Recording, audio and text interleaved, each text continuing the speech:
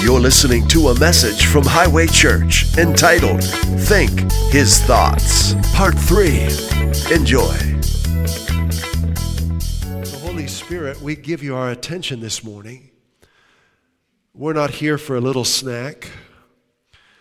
We're not here for a TV dinner or a microwave bag of popcorn. We're here for some fresh, hot meat. We're here for some filet mignon. We're here for some rice pilaf and some asparagus in olive oil and balsamic vinegar. And we're here for some delicious Jesus. We're here to eat the bread of life. We're not in a hurry. We've just walked into the best restaurant on the planet. Your presence. Then we open our mouths, we open our hearts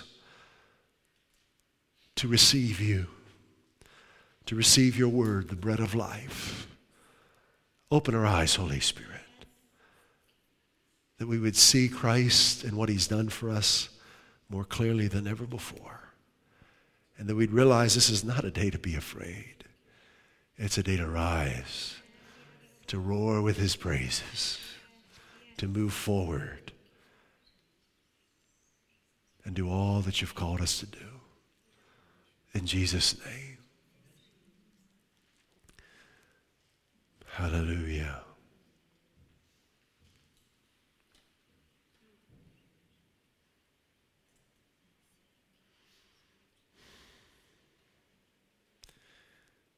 There's only about 1,000 messages going off of me right now. I'll try and narrow it down to under 100.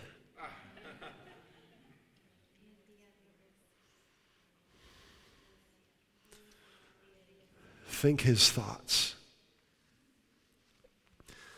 The level of our commitment to Christ determines how freely God can move in our lives.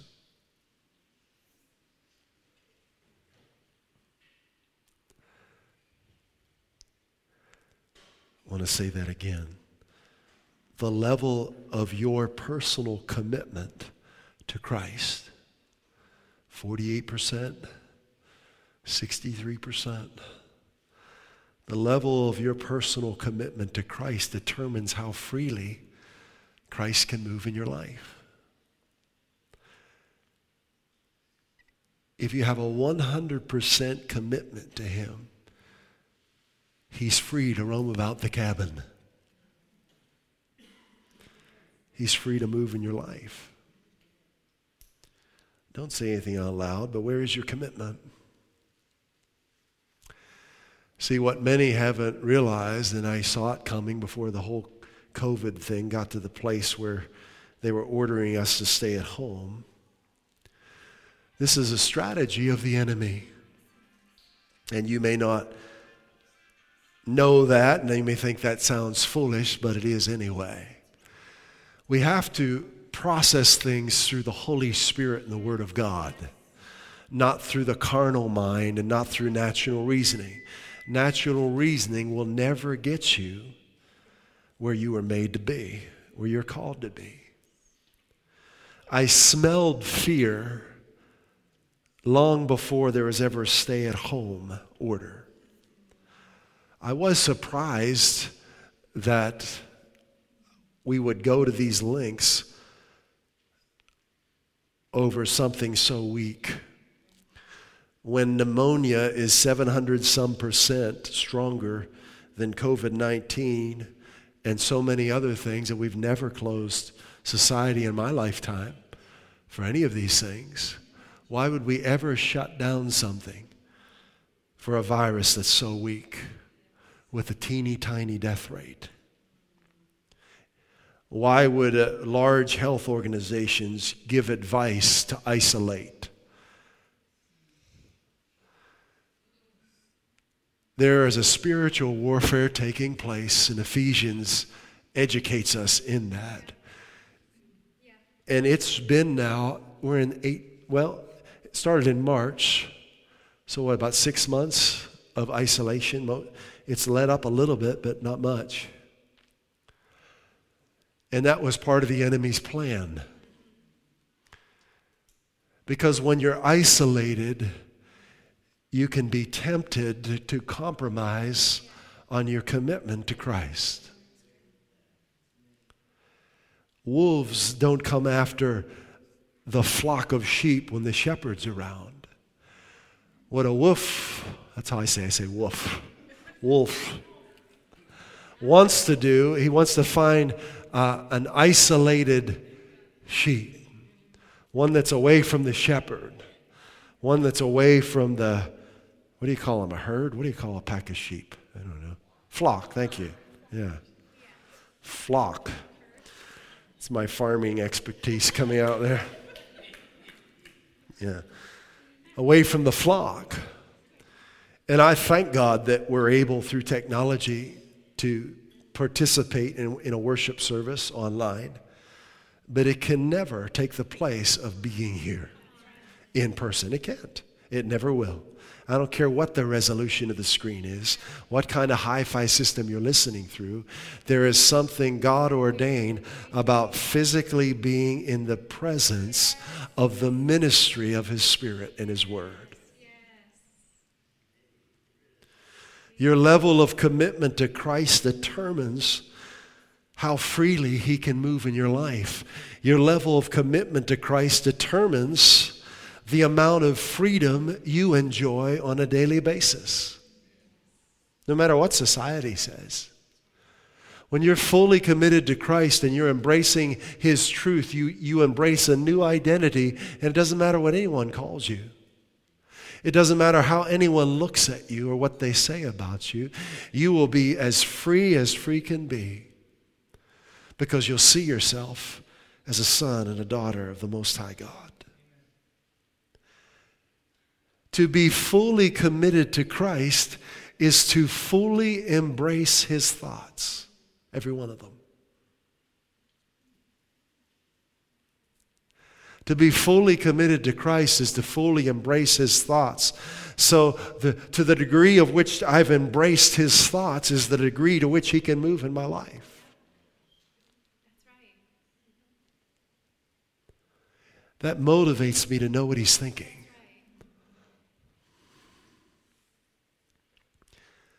God wants His thoughts to be your actions.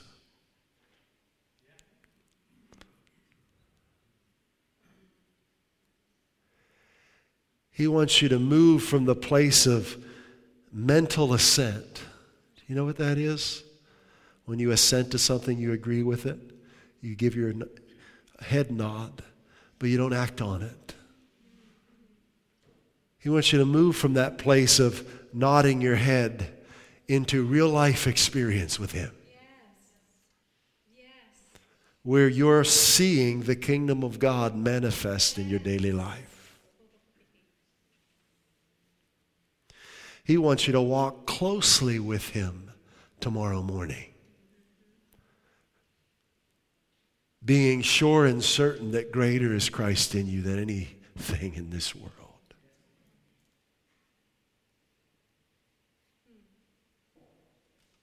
He wants His thoughts to become your actions so that He can reach through your hands and touch those around you with the kingdom of God.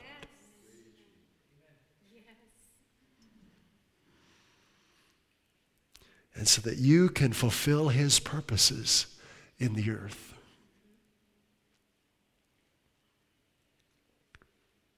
Think His thoughts. To be fully committed to Christ is to fully embrace His thoughts. The level of our commitment to Christ determines how freely He can move in our lives. It's interesting to note, in the Bible we have what we call the Old Testament and the New Testament. But the dawn of the New Testament began with an invitation to embrace God's thoughts. John the Baptist was the one who said in Matthew chapter 3, verse 3, "Repent, for the kingdom of heaven is here. Now, religion has tripped people up because they've told people that repent means to fall on your face and to weep and to cry and to beat yourself up and to fast and to pray, and that's not repenting. That's not what he said. Repent was an English word that's not in the Greek. The Greek word is metanoia, and it means change your thinking. So the dawn of the New Testament began with the prophet who walked in Elijah's anointing with the declaration to change your thinking. Think God's thoughts, for his kingdom is here. Think God's thoughts, for his kingdom is here. Embrace God's thoughts, for you can reach out and touch. You can experience his kingdom in your life starting now.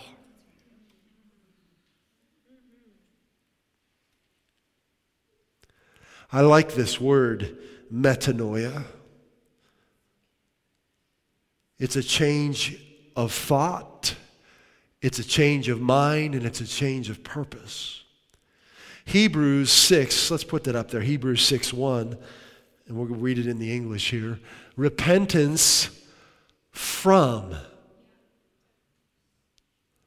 Okay, so we change our thinking and it turns us away from something. From dead works and of faith toward. So when you embrace God's thoughts, it turns you away from dead things. That's right. And towards new life in him. Amen. Every time. When you embrace God's thoughts, it is a turning away from sin, because sin is death. A turning away from anything that's contrary to his nature. And it's faith towards him. It's putting my confidence now in what he says instead of what man says. That's what quote unquote repentance is. His thoughts turn us away from the wisdom of man to the wisdom of his Son. I've heard so many people use this word wisdom during this COVID time. You have to exercise wisdom. Really? Whose wisdom? What they're really talking about is fear. But they give it a costume called wisdom. Whose wisdom are you exercising? The wisdom of the World Health Organization and the CDC, or the wisdom of the Son of God? I'm going to go with him. If you haven't realized yet, there's going to come a confrontation between you and the ways of this world. You may as well stand up now.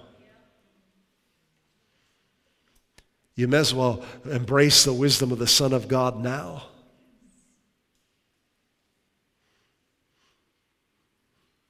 Isn't he good?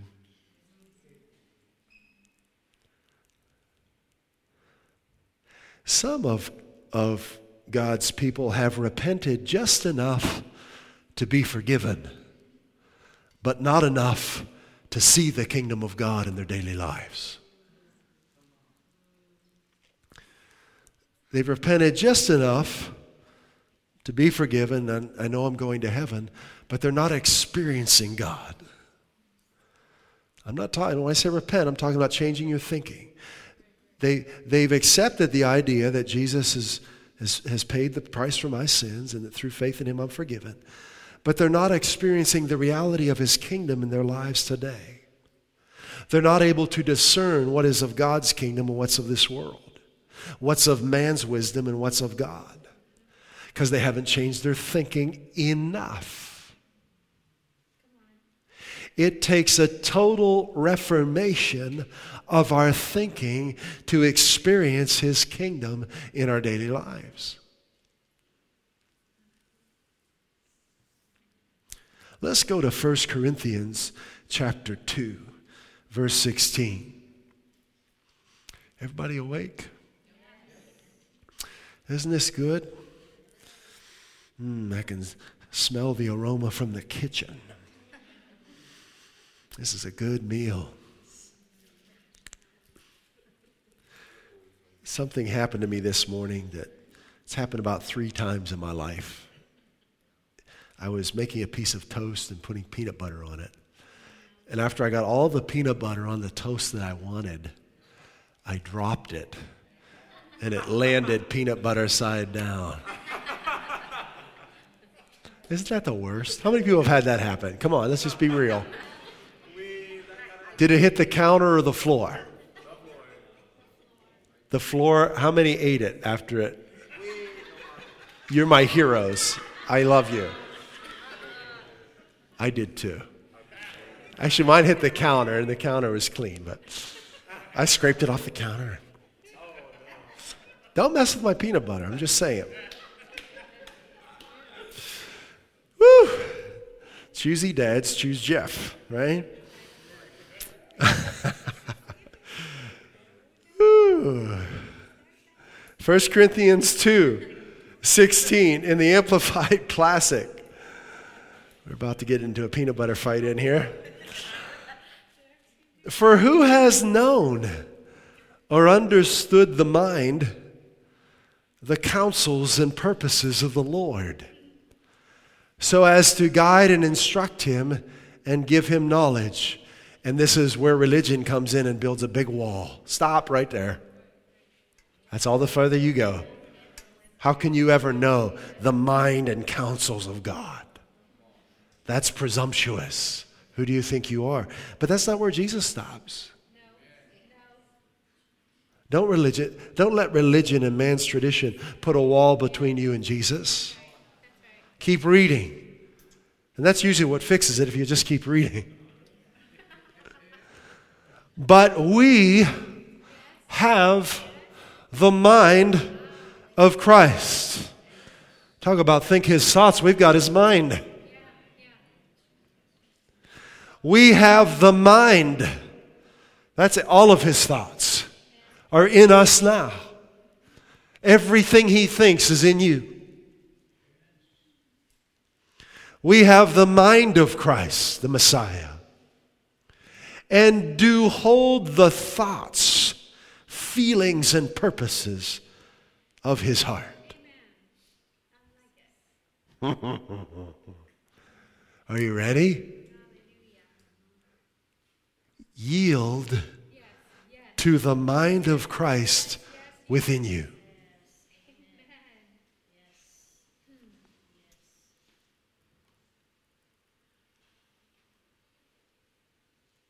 Fully yield to the mind of Christ within you. You want to go on the greatest adventure of your life. You want to experience the most satisfying life humanly possible. Yield to the mind of Christ within you.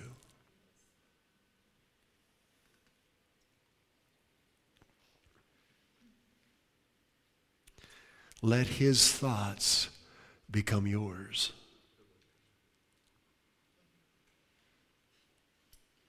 Will people criticize you? Oh, yeah. Will some reject you? Yeah. Make fun of you? Tell you you're nuts? You're a fool?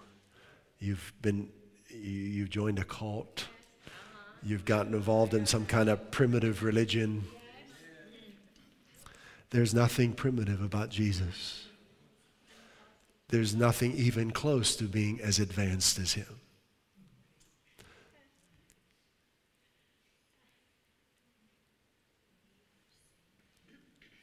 Now stay with me, because there's work to be done on this earth for his glory. Yes. And you're a part of that. Yes.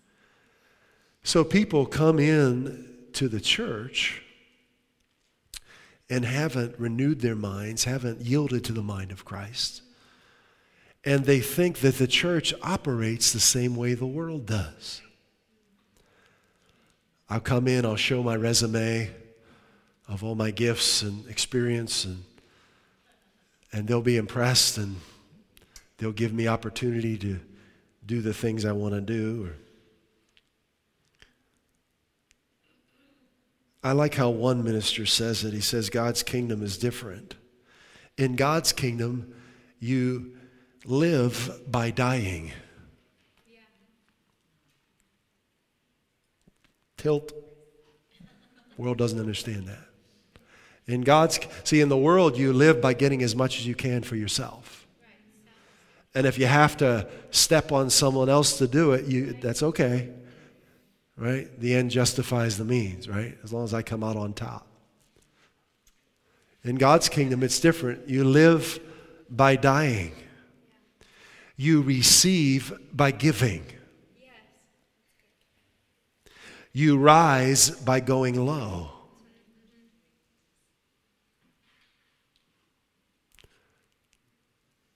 We're a local church here on planet Earth, Highway, right? Let me speak to the Highway family. In God's kingdom, in this church, we live by dying. We receive by giving. We rise by going low. We yield to the mind of Christ within us. Can we read some more Bible? Philippians 2. Let's look at the mind of Christ. When you're yielding to the mind of Christ, you'll live by dying, you'll receive by giving, and you'll rise by going low. Philippians 2, verse 5. Another invitation, just like John the Baptist in Matthew 3:3. Let this mind be in you. In other words, you have to give Christ permission. Isn't that amazing? Yes, that's right. You have to personally give Christ permission to be your Lord. Yes. Wow. Yes. Because he's that gentle. Perfect in power, but he'll never force anything on you. And when you meet a person who's truly strong and powerful, they're that way. They don't force it on you. When you meet someone who's gifted and has the mind of Christ, they won't force their gifts on you either. They won't tell you about themselves and the gifts they have. They'll talk about Jesus. Let this mind be in you, which was also in Christ Jesus. So you have to choose to let it. You have to choose to yield to his mind. Because if you're used to listening to the wisdom of man, you're going to have a difficult time yielding to his mind. Because major conflict's going to be going on inside of you. But so-and-so said this, and so-and-so said that, and I saw this on the news, and this organization is saying that, and this expert is saying that, but Jesus isn't saying any of those things. Who am I going to yield to? Who am I going to exalt above every other voice? Let this say, this is the Amplified Classic, same verse. Let's do that. Amplified Classic, same verse. Let this same attitude and purpose and humble mind be in you, which was in Christ Jesus. Let him be your example in humility. Don't let religion define humility for you. Again, religion tells you humility is walking around with your head low and, oh, I'm just nothing, I'm just a nobody. And that's not humility at all. Humility is knowing who you are with God and who you are without him. That's what humility is. Yes. In him, I can do all things. Apart from him, I can do nothing. That's humility. No hanging of the head required. No tears. No false statements about how humble I am. Real humility is knowing who I am in Christ and knowing who I am apart from him. Right? Verse 6, back to good old King Jimmy. Who, being in the form of God, thought it not robbery to be equal with God. Not in competition, right? Verse 7. This is talking about Jesus, who is God, right? In the beginning was the Word. The Word was with God, and the Word was God. We have one God that we serve, right? But if you'll read the scriptures, it teaches there's God the Father, God the Son, and God the Holy Spirit. But we serve one God in three persons. Hear, O Israel, the Lord our God is one Lord. We serve God the Father, God the Son, God the Holy Spirit. And I've seen so many wrestle with this concept. Oh, how can that be? He's God. Why don't you just believe Him and move forward? If God tells me the sky is green and the grass is blue, I believe it. Because He's God. If He says it, it's so. See, we don't realize how much we've been conditioned by the fear of man. Man tells you you've got to analyze and study, and you've got to do tests, and you've got to get out your test tubes, and you've got to go into laboratories, and you've got to go down to the atomic and subatomic level, and you've got to break these things down, and then maybe you can find some truth.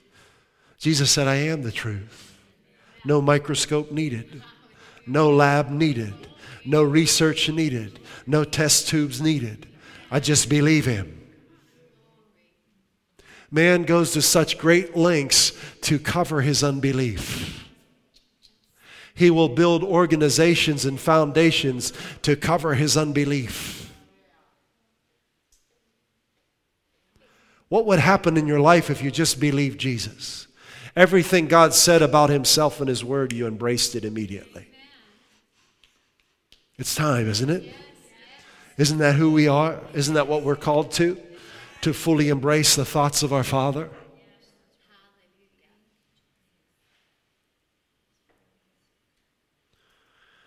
So what we're seeing as we're reading here in Philippians, God the Father at some point in time asked God the Son to lay down His glory, to empty Himself of His godliness, and to come to earth as a man through the womb of a woman. That's what we're reading about here in Philippians 2. Being made Himself of no reputation. There was nothing special about the physical appearance of Jesus. He looked just like you or I look, because He laid down His glory. And took upon Him the form of a servant, and was made in the likeness of men. And being found in fashion as a man, He humbled Himself. So we're seeing the mind of Christ here. The Father speaks, and I say yes. Can you imagine what that may have been like? God the Father, God the Son, God the Holy Spirit have no beginning. They've never learned anything. They always have known everything about everyone and everything. They're perfect in power, perfect love, perfect wisdom. But at some point in time, and we know the Lamb was slain before the foundation of the world, God asked His Son if He would lay down His godliness, empty Himself, and come to earth as a man. The mind of Christ. What did the mind of Christ say to the Father? Yes, I'll do that. Yeah. We can't comprehend how huge that is. Yeah. How amazing His love for the Father is. But that same love is in us now. Yes. Thank you, Lord.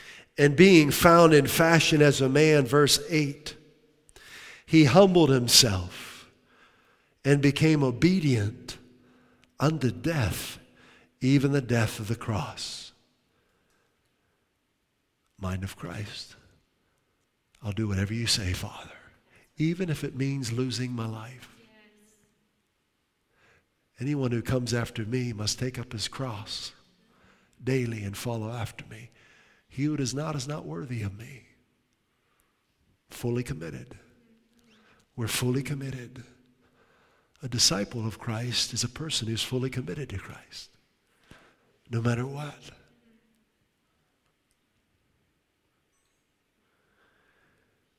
Wherefore God also hath highly exalted him, and given him a name which is above every name. Because we're sons and daughters of God, what's important to God is just as important to us. Right? What's important to him is just as important to us. What's not important to him is not important to us. You want to look a little more into the mind of Jesus? Can we read some more Bible? We're going to look at the very first words recorded of Jesus. Let's go to Luke chapter 2. We're getting into the mind of Christ, and we're yielding. We're letting his mind be in us. We fully embrace everything the Father says. And we move forward and we act upon his thoughts have become our actions.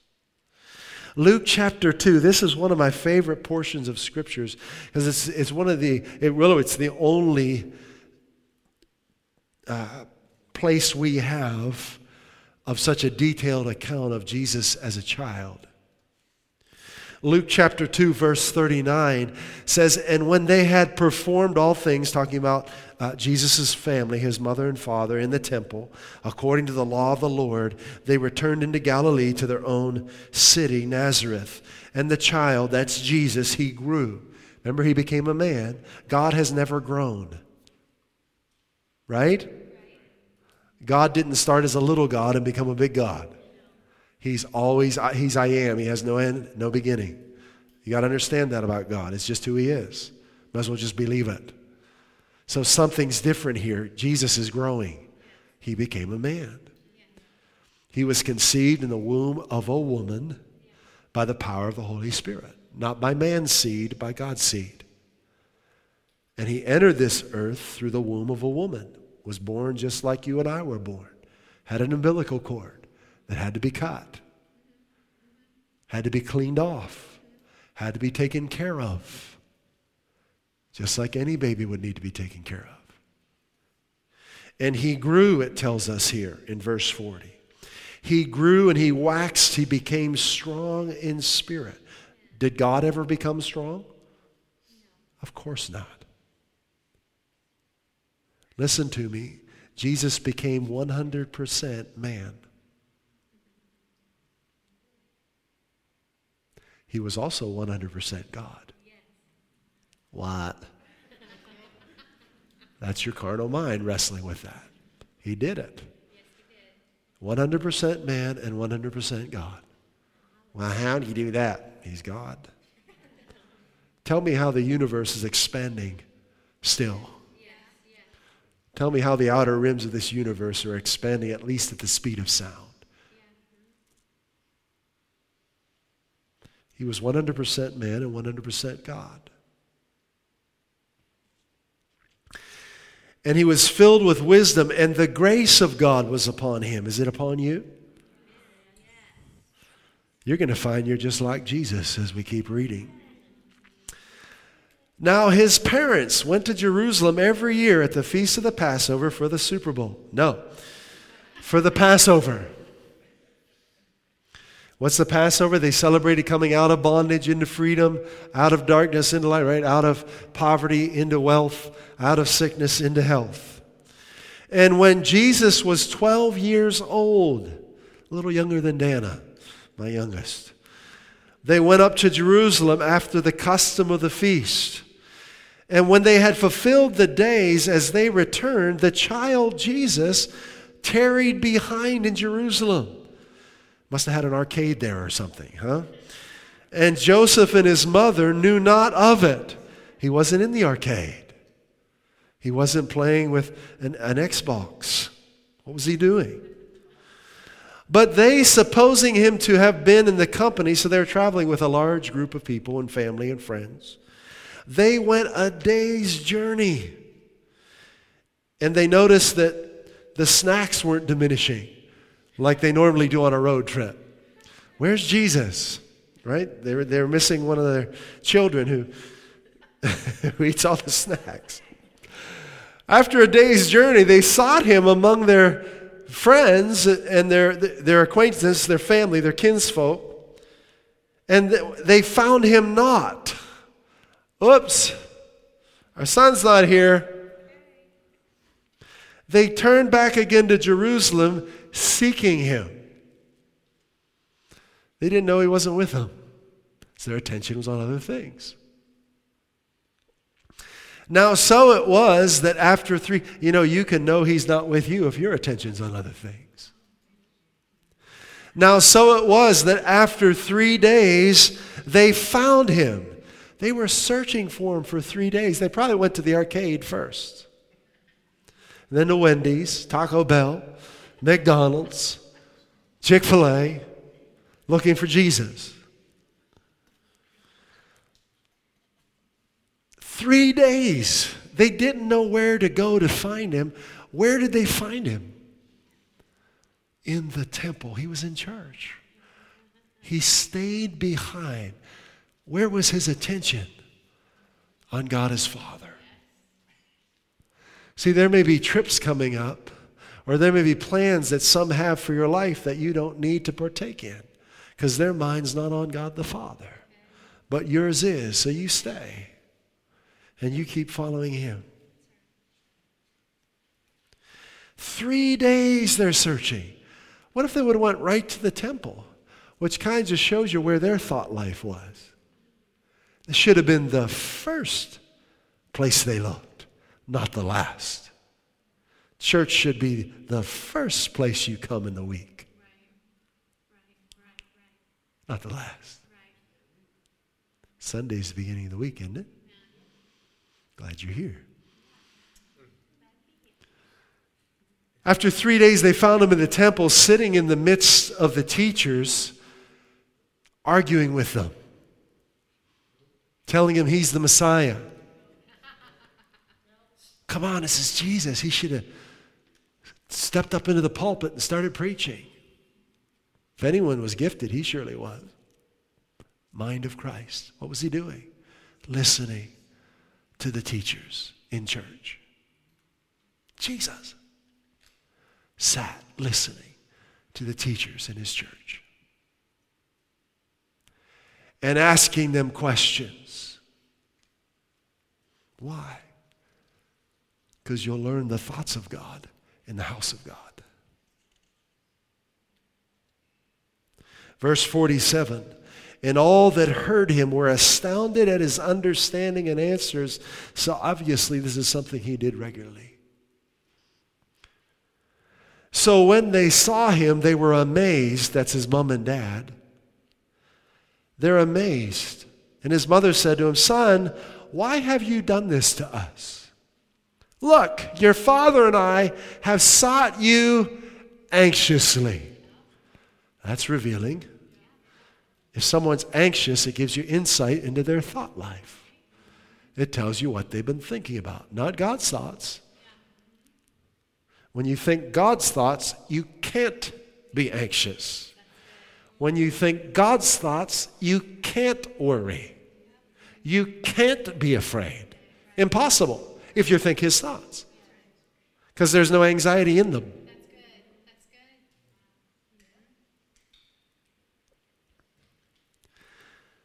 And here we have the first recorded words of Jesus in the next verse. You know the principle of first in Bible study, that the first time something is mentioned in the Bible, it is very significant. Well, here we have a first.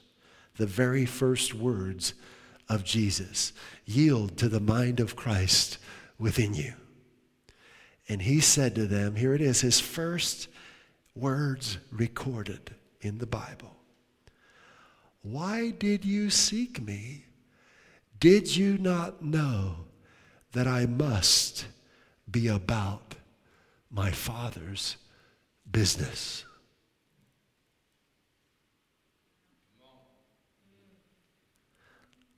First words. He's all about the Father, isn't he? And so are we. That's why we're in his house. The Amplified Translation says it this way. He said to them, "How is it that you had to look for me? What business is your mind about? Did you not see and know?" He's 12 years old now, so they've seen a pattern in his life. The temple, the church, was somewhere he was at regularly, listening and asking questions. "Did you not know that it is necessary as a duty for me to be in my Father's house and occupied about my Father's business?" The Passion Translation says this, "Why would you need to search for me? Didn't you know that it was necessary for me to be here in my Father's house, consumed with Him?" People who don't come to a local church are not consumed with Him. I know what I'm going to say is going to hurt a little bit, but we need to get the mind of Christ on church. Not religious tradition, not denominations, not division, but the body of Christ. I had to be. It was necessary for me to come to church, to be in my Father's house, because I'm consumed with Him.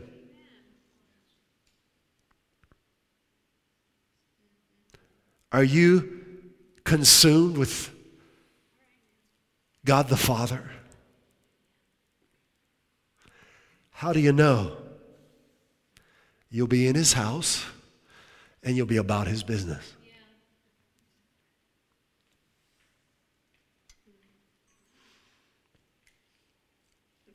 What is the business of God's house?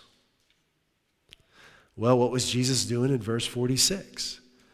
Listening to the teachers and asking them questions. He called that God's business. What is the business of this church? To teach people to know the Father. That's why this church was started. To teach people to have an intimacy with the one who made them. What's our vision statement? We see a vibrant, growing church where people are experiencing God and moving forward in His destiny for their lives. Right? That's the business of the church. Now, I bring up church, and you know me, I'm not a churchy guy. I'm sure most of us could share some stories, not that we should, but we could share some challenges we've been through in churches that we've attended. I can put mine up against yours any day, and I bet you mine are worse. But I'm not going to do that. My point is, I understand being hurt. I understand being offended. I understand being taken advantage of and manipulated and lied to, and I could tell you some things, but I'm not going to do it. But I understand that things can happen in a local church that aren't of God. Because people are in a local church, right? And you'll find in every local church there are people in that local church, just like you and me. And we make mistakes, don't we? But we're not going to church because the people are perfect. We're going to church to know the Father. Because we're about His business. What's His business? To see people know Him. Right? But you don't want to throw the baby out with the bathwater. In other words, because I've been hurt in a church experience, some people say we should no longer have local churches. We shouldn't have, we should just meet in homes. And some have even gone so far to say that's how they did it in the Bible. Which isn't true. We're going to see that in a minute.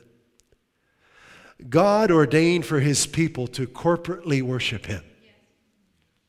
And of course in your homes. But see, when you stay in your home, if you've been offended, if you've been hurt by a church experience, like I've got a bunch of the t-shirts, and you can borrow some of mine. I've been there. I've done that. Get over it.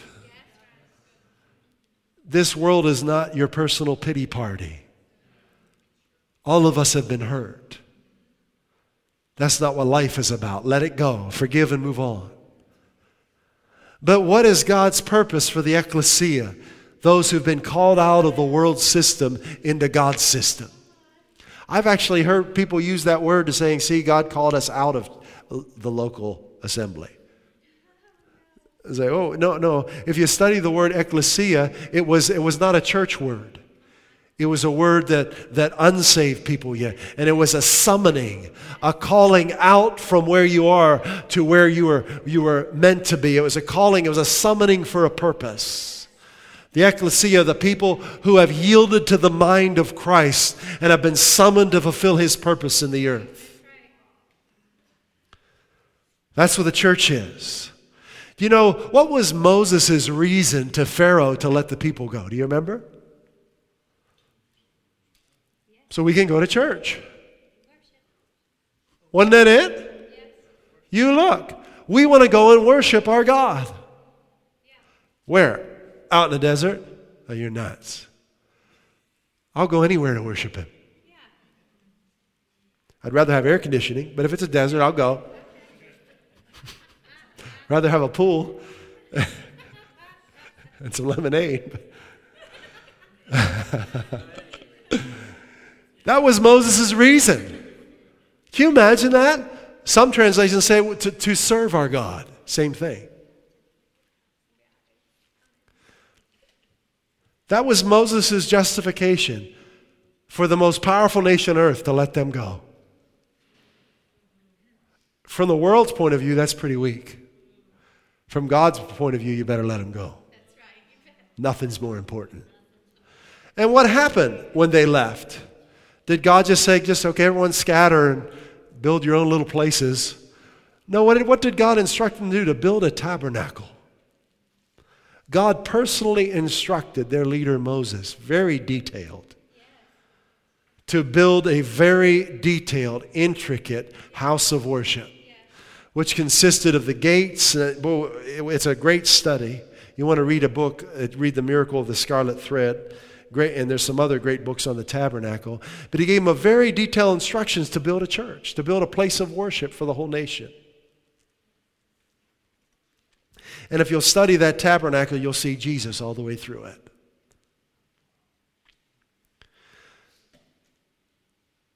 So those who would criticize public church and local church that say we should meet in homes, where did Jesus go to learn about God?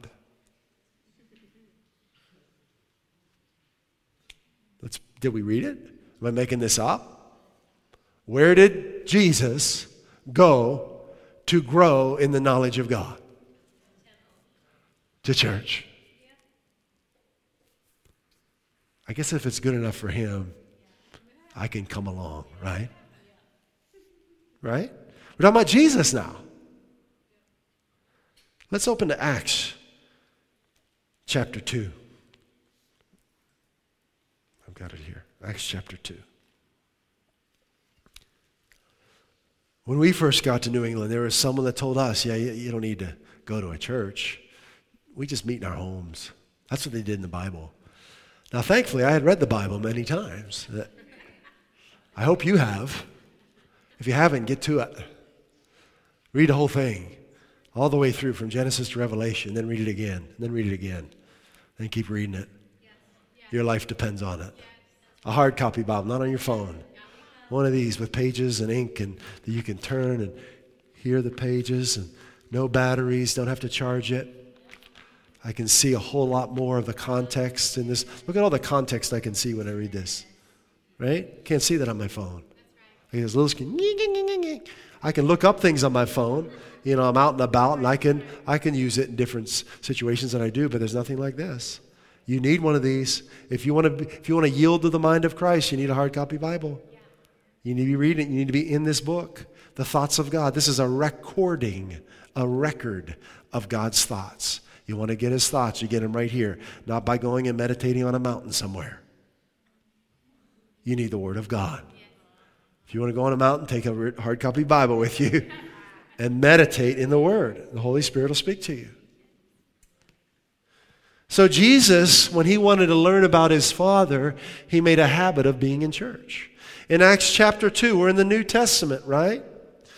Then they that gladly received his word, this was Peter's first gospel message, they were baptized, and the same day there were added unto them about 3,000 souls. This is the birth of the New Testament church, right? And they continued steadfastly in the apostles' doctrine and fellowship, and in breaking of bread and in prayers. And fear, reverence, that's what fear is. Reverence, fear came upon every soul, and many wonders and signs were done by the apostles, and all that believed were together and had all things in common, and sold their possessions and goods, and parted them to all men, and every man had need, and as every man had need. Verse 46. Look at this. And they continuing daily, that's every day. Isn't that what daily means? Yes. Daily with one accord, where? If you want to be New Testament. People love this, right? Don't worry, we're not going to meet every day. But I'm just showing you what they did. What people say in the Bible, they didn't meet. Every day they met in the temple. Why? To hear the apostles' doctrine. To know God through his word. Right? The apostles had the revelation of Christ, and they were teaching and preaching it, and they came every day to hear it. See, if you'll study history, you'll find there are people who traveled great distances just to hear the word of God. My kids, we were just talking the other day, like, we go on vacation and we'll drive for hours to hear the word of God. One way. Hours. Just to get the word. Are you fully committed? Are you consumed with him? I hear people talking about a 30-minute drive as if that's a long way. 45-minute, an hour, hour and a half. As if that's a long way to hear the word. Well, I could just watch it online. Well, you can, but there's a better way. And I understand if, we have people watching from different states and different parts of the world online, and I understand that, and I'm thankful for that. And I watch the word in different parts of the world. But there's something God ordained about corporately gathering physically in one place to hear the revelation of Christ in person that can never be replaced if you want to know his thoughts, if you want to go forward and grow and increase in him. And might as well just get with the program, right? Why argue with God? So in the New Testament, they're so excited about this revelation of Christ. Every day they're coming to church. Every day. And they didn't have cars. They had to walk. Who knows how long? I love this story. What's her name, Jen? Ann Hutchinson, who founded Portsmouth. Is that right? Rhode Island. She came from England. She would ride on horseback like 4 to 6 hours to hear the word of God, to go to church. Because there was only one place she knew of a man preaching the gospel of grace. Because that guy, and there were other churches close to her, but she wanted the grace of God. She wanted the true gospel of grace. That's what we preach here. Hello. She would ride on horseback one way, 4 to 6 hours. The service would be 4 hours long, plus a question and answer session afterwards. She'd ride 4 to 6 hours back. Figure that one out. Fully committed. Fully committed. Don't let technology turn you into a wimp. I'm going to go to church. Woo-hoo. That was good. Get up, get out of your house, and come to church. Know him. See, you can hide in your house. Your ungodly attitudes won't be confronted in your house. Well, maybe your wife will, but you won't listen because you're isolated. There's a benefit for you being here. You're not going to get away with a whiny baby attitude here. Come on. In the presence of the preached word of God, our attitudes are confronted. Mine too. I love it. I love when God confronts me. I love when he rebukes me. I love it. Why? Because He loves me. He wants to set me free. He wants to break every bondage in my life. And a bad attitude is one of the worst bondages you can have. And it gets broken when you come to church, if you'll commit. So they met daily in the temple, hearing the apostles' doctrine. Then what's it say? And breaking bread, fellowshipping from house to house. So of course they met in their homes. Don't we? Of course. Fellowship is important, right? That's why we have our get-togethers, to meet in our homes, right? And they did eat their meat in the homes with gladness and singleness of heart. Wow, that's good. Isn't that good? Now, what happened after that? Persecution broke out. We don't have time to read that, but persecution broke out against it. They were dragging followers of Christ out of the temple, out of church, and persecuting them, putting them in jail. So for the most part, they stopped meeting publicly. Some of the apostles stayed there, but they scattered. The church was scattered, and many of them began meeting privately in their homes because they couldn't go publicly without getting dragged into prison. Don't you even compare what's going on now to what they went through. This stay-at-home baloney. I'm not talking about some little mamby-pamby, don't come out of your house stuff. I'm talking about they were being drug out by soldiers and put in prison. We're not experiencing that. We've never experienced that in America, to my knowledge. So then, because of that, they scattered. Many of them left Jerusalem, scattered, went to different parts of the world, and began meeting privately. That's why they were meeting in homes. All right? It's good to understand the context and not listen to what people tell you. All right? Wow, God is so good. Hallelujah.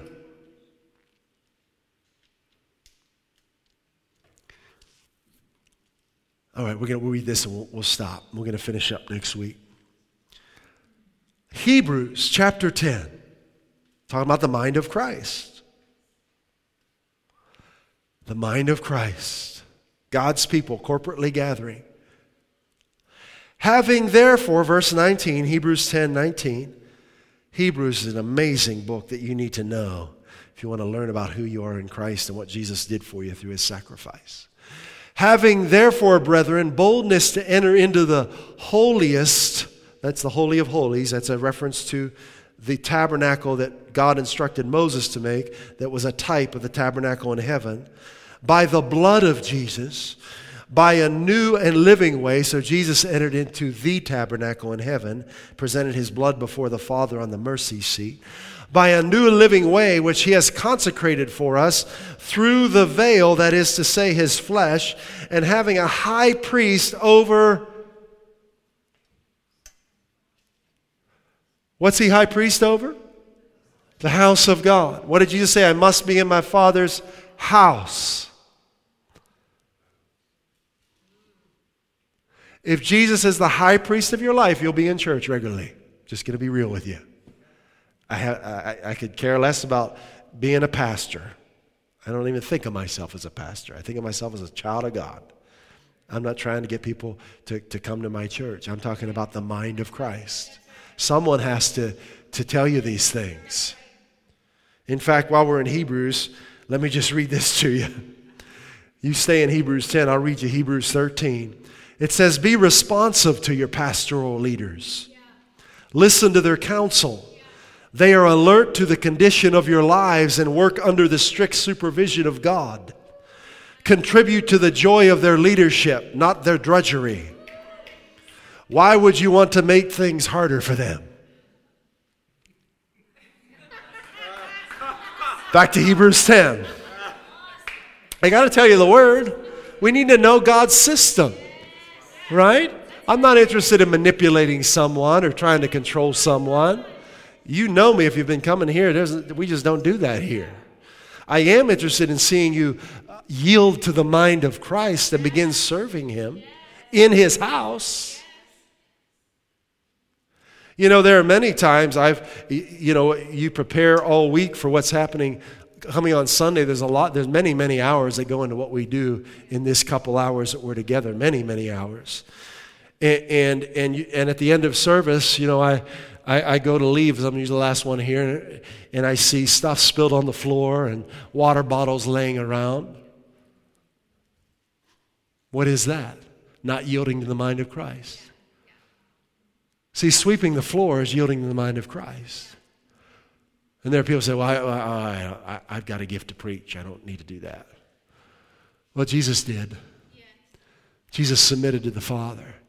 I'd rather sweep the floor in submission to Jesus Christ than preach in a stadium for my own ego.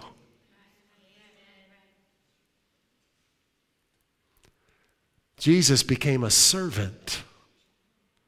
Jesus came to serve, not to be served. So when I go into a church, I'm looking around to see, is any paper on the floor? Anything need to be picked up?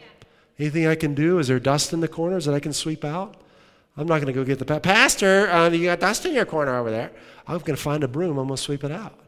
Mind of Christ. Are you okay? This is where real life happens. Now this is a warehouse, but we're treating it as God's house. What makes it God's house? Faith. The reason that we gather. Right? Having a high priest over the house of God, let us draw near with a true heart and full assurance of faith, having our hearts sprinkled from an evil conscience and our bodies washed with pure water. Let us hold fast the profession of our faith without wavering, for he is faithful that promised. And let us consider one another to provoke unto love and to good works. See, when you stay at home, there's encouragement you need to bring to someone they don't get. That's right.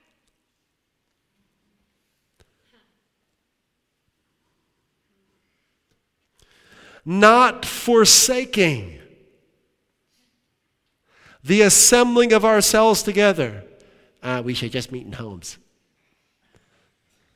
Not forsaking the assembling of ourselves together. What's he talking about? God's house. Verse 21, the house of God, church. Not forsaking the assembly of ourselves together, as the manner of some is, but exhorting one another. We come to exhort one another to know the Father. And so much the more as you see the day approaching. Man, we should come more than ever. More than ever we should be here.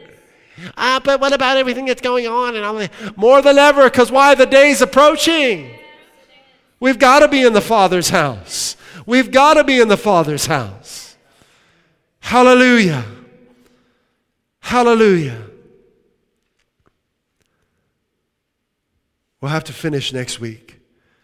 But we're going to look at the New Testament church in our business, the Father's business of teaching people to know Him. And your part in that, okay? These are thinking God's thoughts. Let's pray. Father, you're so good. We thank you for your house. That we can have a physical location to come and hear your thoughts. God, that's so precious to us. Forgive us for taking that for granted. Forgiving us for thinking like the world and for not being about your business. We love you, Father. You're so kind. You're so gracious. We give ourselves to you. Lord, we acknowledge what you've done here in raising up this house of believers. And we look to you, Holy Spirit, to move us forward and to show us what's next. And we thank you for every member taking their place and doing the things that need to get done so that people can come in here and know you. In Jesus' name, amen. At Highway Church, we want to help you grow in your relationship with Jesus Christ and experience the abundant life He came to give you. If you'd like to learn more about God's amazing love for you, please visit us at highwaychurch.us. You can email us at info@highwaychurch.us or message us via our Facebook page. Put your trust in Jesus today and taste and see how good He is.